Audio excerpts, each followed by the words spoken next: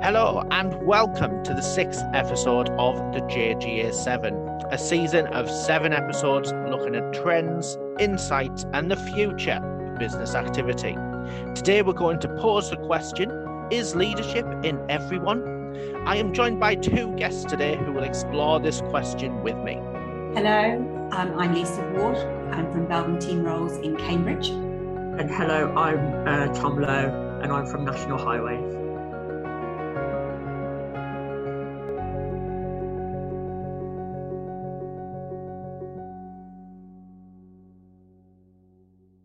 Today, we are going to consider leadership from different perspectives. Now, looking in the dictionary, we can define leadership as action of leading a group of people or an organization or state or position of being a leader.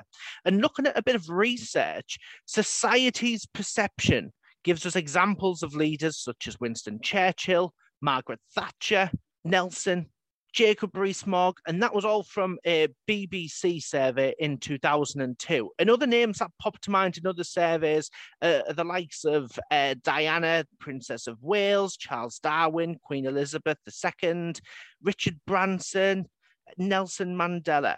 So is leadership skills in everyone, Lisa? In my opinion, leaders are not born, but instead they're kind of made through a series of experiences while developing a true understanding of themselves.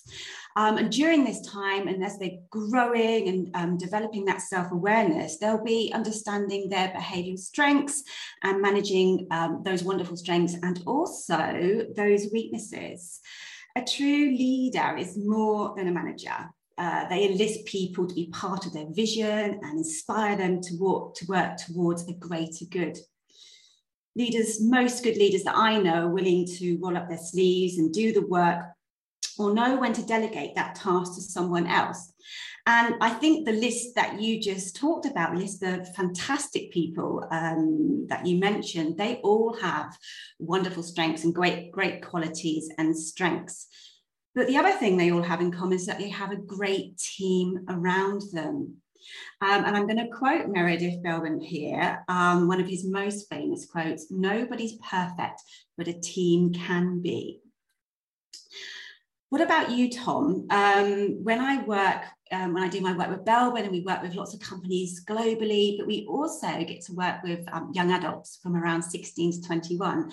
And when I work with them, I often say, or ask them, who is your superhero? Who's the person that you really look up to and think, I want to be like you at some point in my life? What would you say about that, Tom? I think in the celebrity world itself, I'd say Sir David Attenborough, I'd say is my superhero.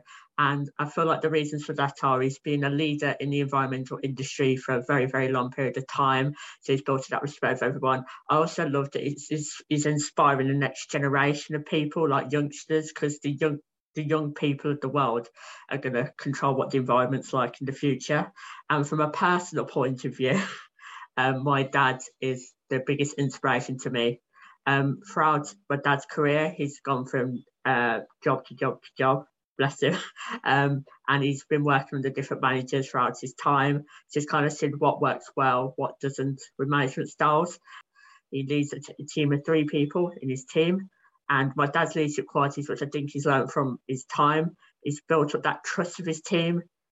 He's personal with them, he's caring, his empathy is fair. Because even though my dad's business is a very busy environment, he has to be fair with the workload to everyone. So he spreads it out, gives everybody breaks, so they feel like he doesn't get on top of them. Because I always feel like in a team, if everybody likes each other and happy with the management style, then they'll go the extra mile to get the work done as well.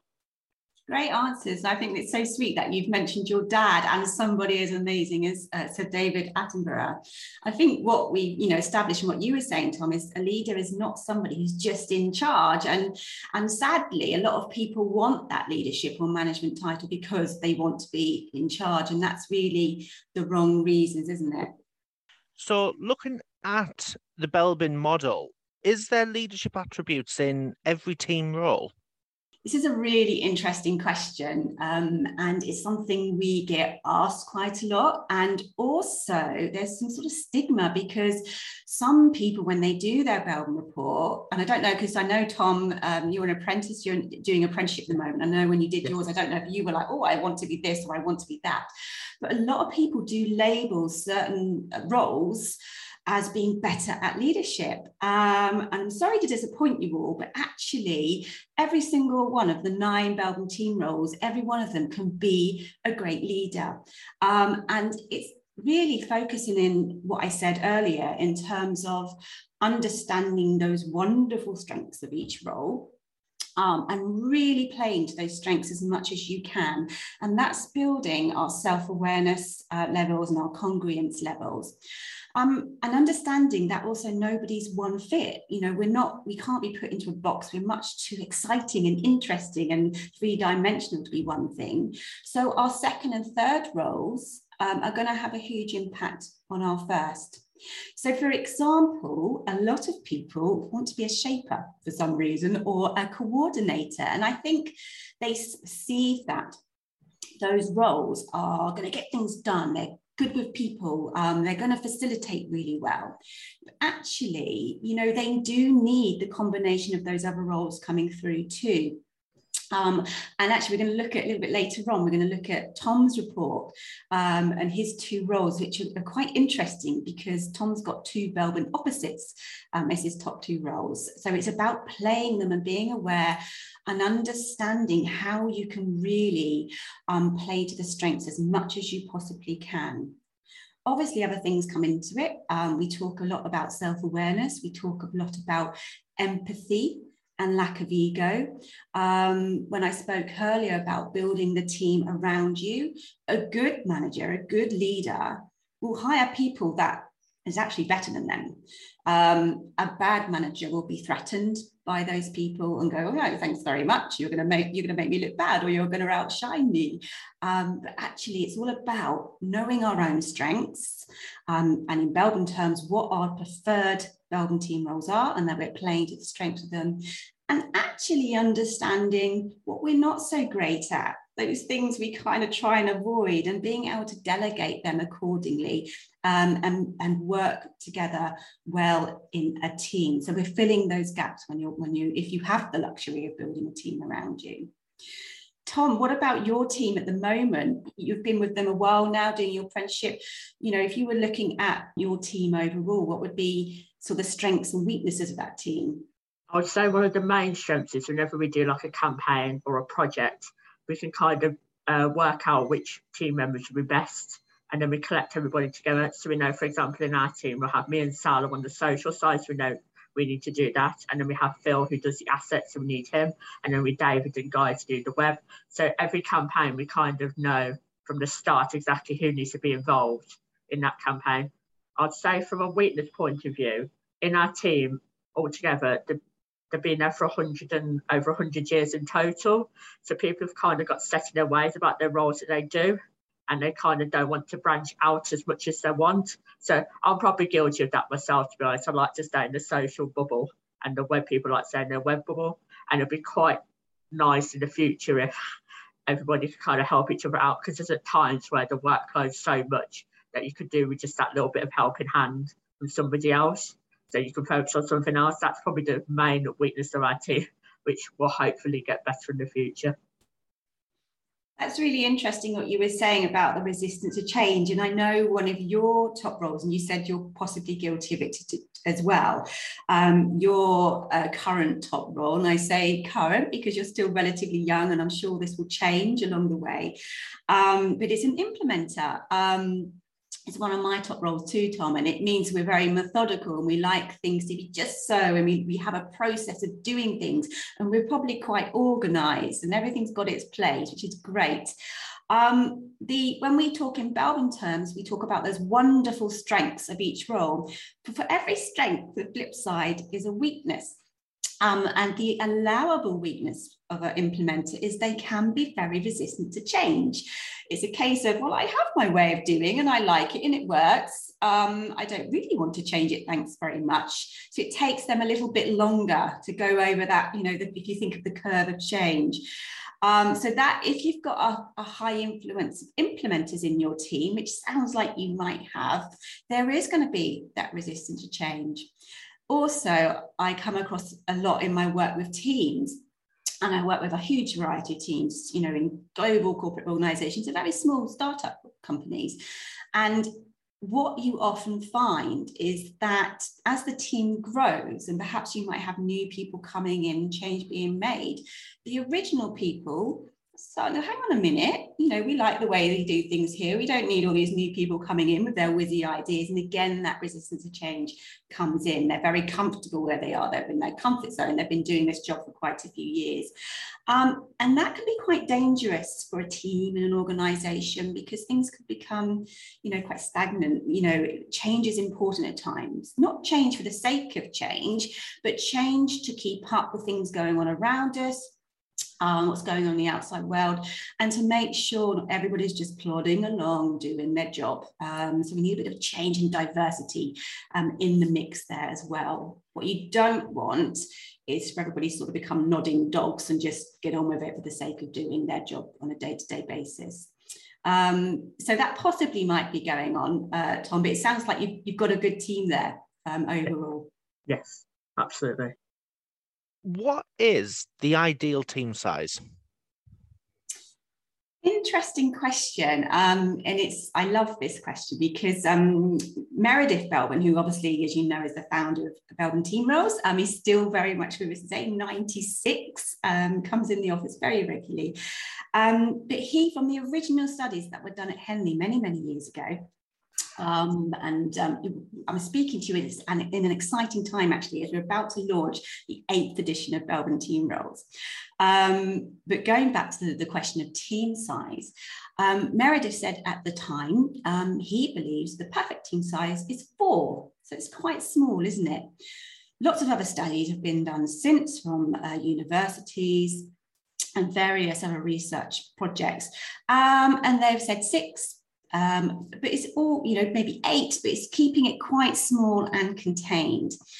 Now, I actually had a chat with Meredith Belbin quite recently about this, because I've always explained it in the fact that if you think of perhaps a dinner party where you've got 6 people around a dinner dining room table, and they're all having conversations and chats with their while they're eating and drinking. And if you suddenly imagine that 6 other people joined and squidged up at that table, suddenly that 6 has gone to 12. And that's going to have a real impact on the conversations going on, what's happening on the table, because suddenly that team's become too big for us all to be focusing on the same goal. And this is what happens with perhaps startups and smaller organizations as they grow quite rapidly. As I was saying before, when you've got 2, 3, 4 people, you're all got the same objective, you're all after the same thing, and you're all working quite busily because there's a small number of you.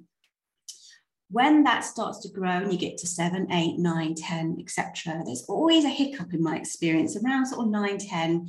As I was saying before, the original people start to get a little bit huffy, that new people coming in and trying to change things, and that team becomes too big. They don't know each other well enough to understand each other's Belbin team roles, and that's the key thing. The other point Meredith made was, when a team grows too large, what you tend to find is that some people, not always on purpose, oh, take a little pressure off now, there's more people doing their job, I can sit back on my laurels a bit and not work quite as hard. So you do tend to find there might be a little bit of an imbalance on who's working really, really hard and who's kind of taking a little bit more easy. So that tends to happen as well.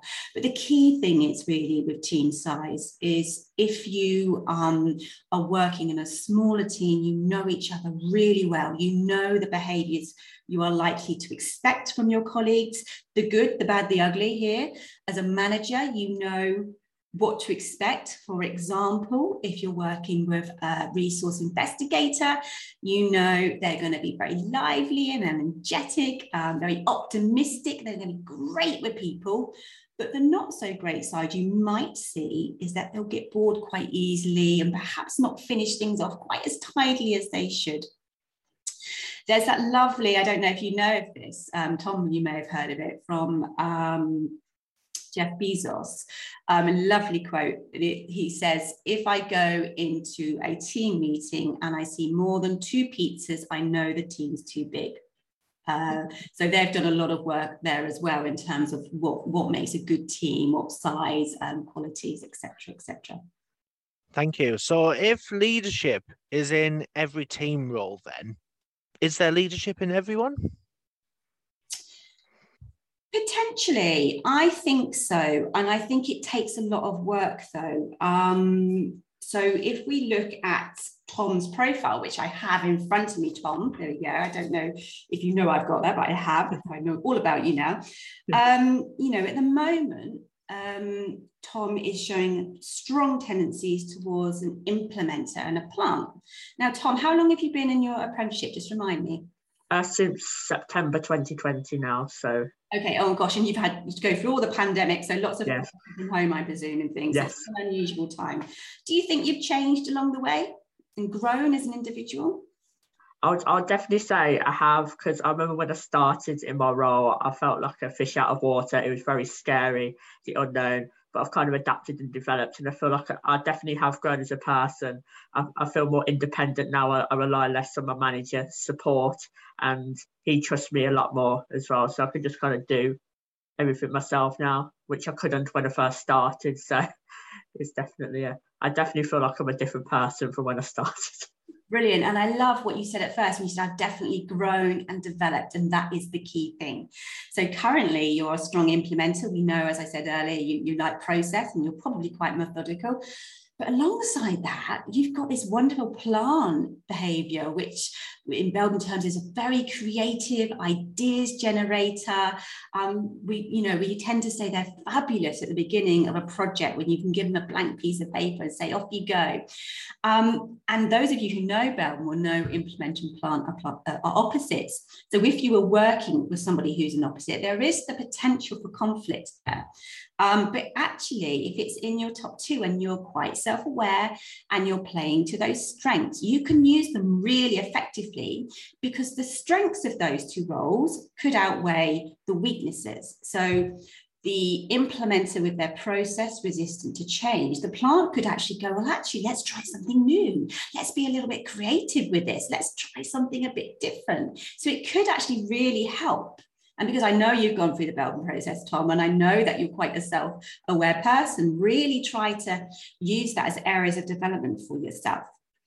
So going back to Tom's, to the original question, is leadership in every role? I think it actually is. It can be, but it needs to take a lot of work. And I always say Belbin is known predominantly as a team tool, of course, but the work has to start with you. And I say this in every single course that I facilitate, the work has to start with you. Because I go and I have the luxury of working with many different people and teams. And some of these teams I'll go in and you'll go, oh, okay, they're working quite nicely together. Let's just kind of smooth the edges slightly. Other teams I go into and I think, oh my goodness, what's going on here? From the outset, they look okay. Once you start to scratch the surface, there's lots of toxic behaviors, a very low psychological safety level, communications are broken down. And that's not a good environment for anybody to grow and develop like Tom has been given the opportunity to over the last couple of years. So that's not a good training ground, breeding ground for, for our future leaders. And ultimately, good leaders, good management will create and nurture other leaders. That's what they're there for, not just to lead the way and to roll up their sleeves and show all these wonderful behavioural strengths they have, but they are creating the next, generation of leaders potentially. So I've been a bit long-winded in my answer there, but I think, yes, all the roles have the potential to perform in leadership roles and be fantastic leaders, but they have to be really self-aware, have that lack of ego, have that empathy and patience, and really work on themselves first to be able to then therefore understand why they behave the way they do. And then, this is the powerful stuff, they can really understand why other people behave the way they do. And that's the magic formula into being a great leader. Okay, so to finish off, Lisa, what should someone do differently when they're hiring for a role? The most common mistake I see with the organisations that I work with is that people tend to clone recruit, or they recruit little mini-me's as such. So we do a lot around culture and looking at sort of, there's lots of lovely exercise I do looking at current team and organisation culture. And what can tend to happen, I do see this a lot, is I'll go into an organisation, they're all very similar. So I mentioned the nodding dogs earlier to Tom. So they're all going, yeah, because there's a lack of diversity, there's a lack of thinking, because they're all very similar people. They're projecting the same Belbin behaviours. We do a very simple exercise called the Belbin Team Role Circle, where we map out individuals within a team, and we go, okay, the original research from way back in the 70s says, it identified that to have a high performing and balanced team, you need a representation of the 9 Belbin team roles. And we know that doesn't mean 9 people. That could be as small as 4, but as long as they have got those roles in their top 2 or 3 and they're representing the 9 roles as best they can. If you do this team role circle exercise and we've got big clusters in some of the roles, that means we've got lots of gaps. And that's probably not a very good indication on how the team is running, because we're all too alike. We're all nodding dogs. We haven't got enough diversity. We haven't got enough different voices within that team. So what I would suggest, if that's the position you find yourself in, is when you're next recruiting, is to look at where you've got those gaps. You might be, for example, missing the monitor evaluator behaviour, which is very important in weighing up pros and cons, looking at things very strategically and objectively. You might be missing one of our action roles, which is getting things done. It's a bit like Tom was saying earlier, people kind of don't like change. They like doing things the way they want to do it. So where's the action and getting things done in the speed that it needs to be done? If you haven't got the luxury of being able to recruit within your team, go through a process like Belbin. Raise that psychological safety within your team as high as you can, so everybody understands why they behave the way they do, why their team colleagues behave the way they do, and why things might not be working out quite as well as it should be. Because once you've gone through that process, you see these light bulbs going ding, ding, ding, ding around you, and people suddenly get it. And it's not difficult. It's not difficult at all, but sometimes it's just not presented in the right way to teams. So in terms of recruiting, I would say don't always go with a culture fit. Sometimes go with a culture add, because that will help bring diversity to your team and a different way of thinking, which is so often what teams need. And Tom, what will you do differently now to develop in your role? As I mentioned earlier, I think one of the things that I need to do is kind of do things outside my comfort zone. Like I work in digital marketing, but I'm only doing social media, and digital marketing covers such a broad aspect of areas. So I'd like to probably learn more about the video side of social media, website. I have been trained in that, but I don't have the kind of extensive knowledge that I need to. Photography, I'd like to know how to do that better. GIFs, animations, all of that. I feel like to become a proper digital marketer as a whole, I need to expand my areas of knowledge and make that leap, which I've kind of been afraid to do in the past, but I know I need to do it now if I want to get to where I want to be in the future. I think also a good comment to make here is, and I'm just thinking about quite a heated debate I had with somebody a couple of months ago, and this person was the manager of an L&D department, and they said to me, well, I train my leaders to be good at everything. And I was like, oh, really? And how does that go down? How does that roll out? Because actually, that's quite a lot of pressure, isn't it? Because we put our leaders on these pedestals and we think they're like gods. You know everything. You're good at everything. You're my leader. You should be able to do everything. Actually, we're just setting them up for fail, I think. So this particular person was saying, well, no, I want them to be good as much as they possibly can. And I said, well, let's look at some of their Belbin profiles. And one in particular was a lovely sweeping down. They top 3 roles, I think, was RI Shaper Coordinator, and then bottom roles were Complete to Finish and Monitor Evaluator. And I said to this person, if you ask this individual to go and focus on those bottom roles for quite a length of time, what do you think is going to happen? And she said, well, I think they'll get better at it. And I said, well, actually, they're not going to be very happy there because it's their least preferred roles, the roles they're not very comfortable in. And actually, what you might find is that putting so much energy into those areas, because it doesn't come naturally to them, that their preferred roles, the roles they're really great at and shine at, they're going to come down, hypothetically, on this chart. And then they're going to kind of be quite average at everything. Is that what we want? Do we want a leader that's quite average at everything? I don't think so, but what do you guys think? So thinking about that, Tom, what are your strengths and areas for development? I think one of my key strengths that have developed over the years is my conversational skills and talking to people. I think my personality of whole, I'm naturally good at talking to people who I've never met before and build that rapport and get that conversation going. I've always been very good at that. Another area which I've kind of turned from a weakness into a strength is my presentation skills. In my role, I have to present quarterly reports of social media figures to HR. And I never would have been able to do that a few years ago. But now I've kind of developed that skills and I feel confident talking to people and not being afraid and going in my shell.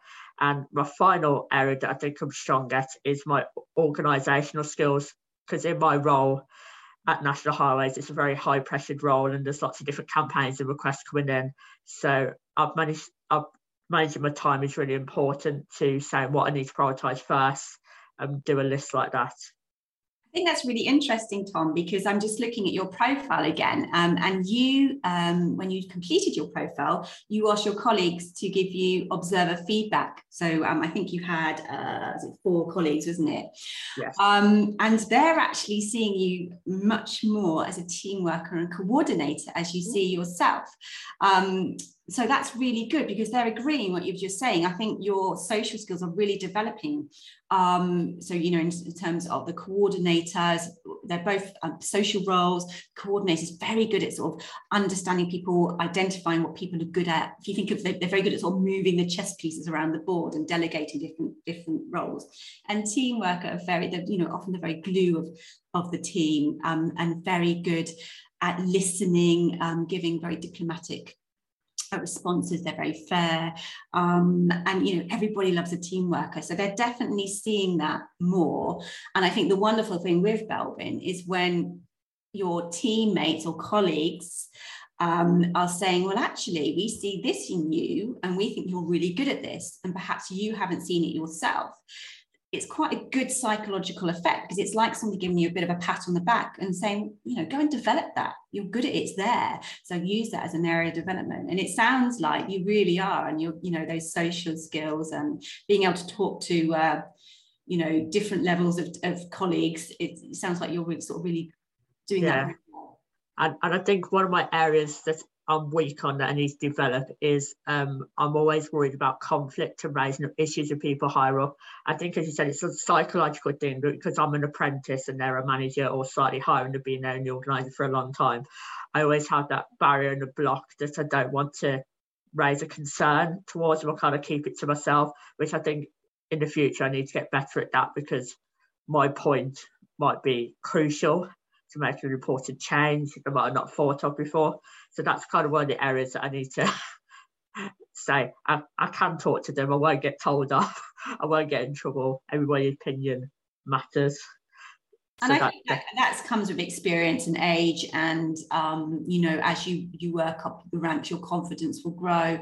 But remember, as I said before, you can't be good or amazing at absolutely everything. So work on these wonderful strengths that you have, which you have many, Tom, and develop those, and just be aware of the stuff that you're not so great at. And as I said, delegate if you can. But I think that confidence will grow as you continue. It sounds like you're doing a really fantastic job.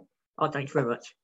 We have had a great discussion today looking at leadership and team formation. For our listeners, what are your takeaways? Should anything be done differently when hiring for a role? And is there anything you will do differently to develop in your role? Let us know on our socials, Facebook, Twitter and LinkedIn at JJ Group. Don't forget to subscribe to this podcast on the Learner Zone. And you don't want to miss the next episode of this season, looking at career paths of our panel with top tips for navigating the world of work. I would like to thank my panel today, Lisa and Tom, for their contributions to this episode. I've been Owen Twydale. This has been the JJ7, and I'll see you next time.